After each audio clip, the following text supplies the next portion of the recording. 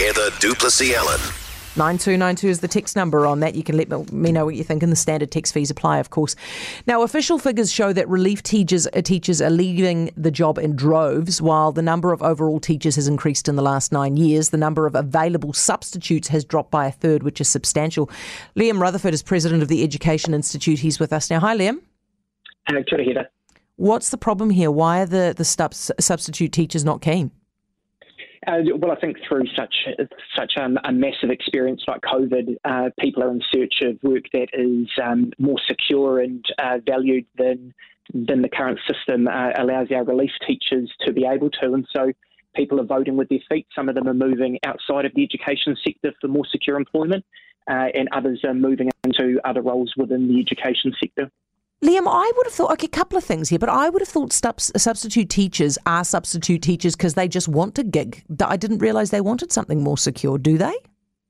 Yeah, well, I mean, it really does speak to the diversity of people that do end up in relieving, because while we've traditionally thought about them as people who are at the end of their career, that's just not the reality. And so a large part of our reliever workforce is made up of people returning from paternity leave.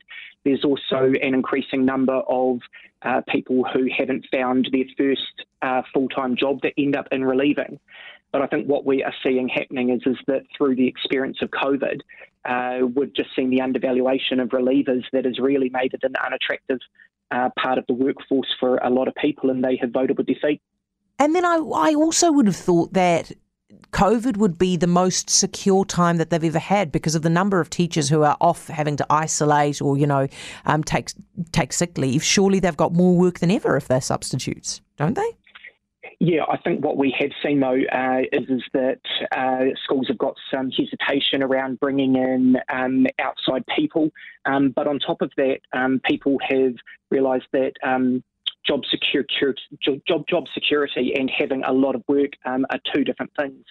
And so what we are seeing is that because we haven't been able to secure some of the other parts like sick leave provision and fair wages, that people have just looked for other options, and often they look for work outside of the education sector, which is just further compounding on the teacher shortage that schools are experiencing right now.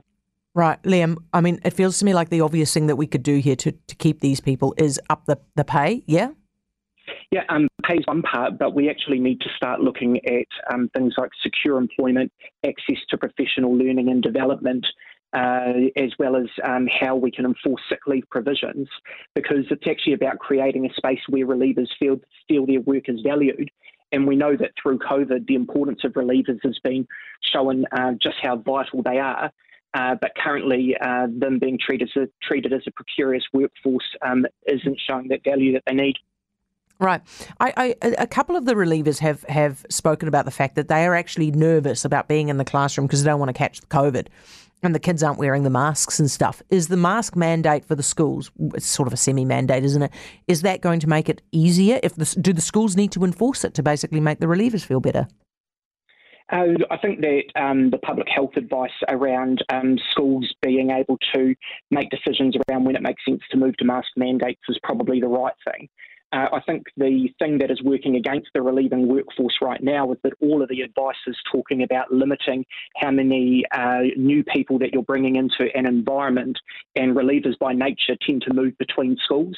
And so I think that's where a lot of the hesitation comes from. Liam, it's good to talk to you. Thank you so much, mate. That's Liam Rutherford, the president of the Education Institute.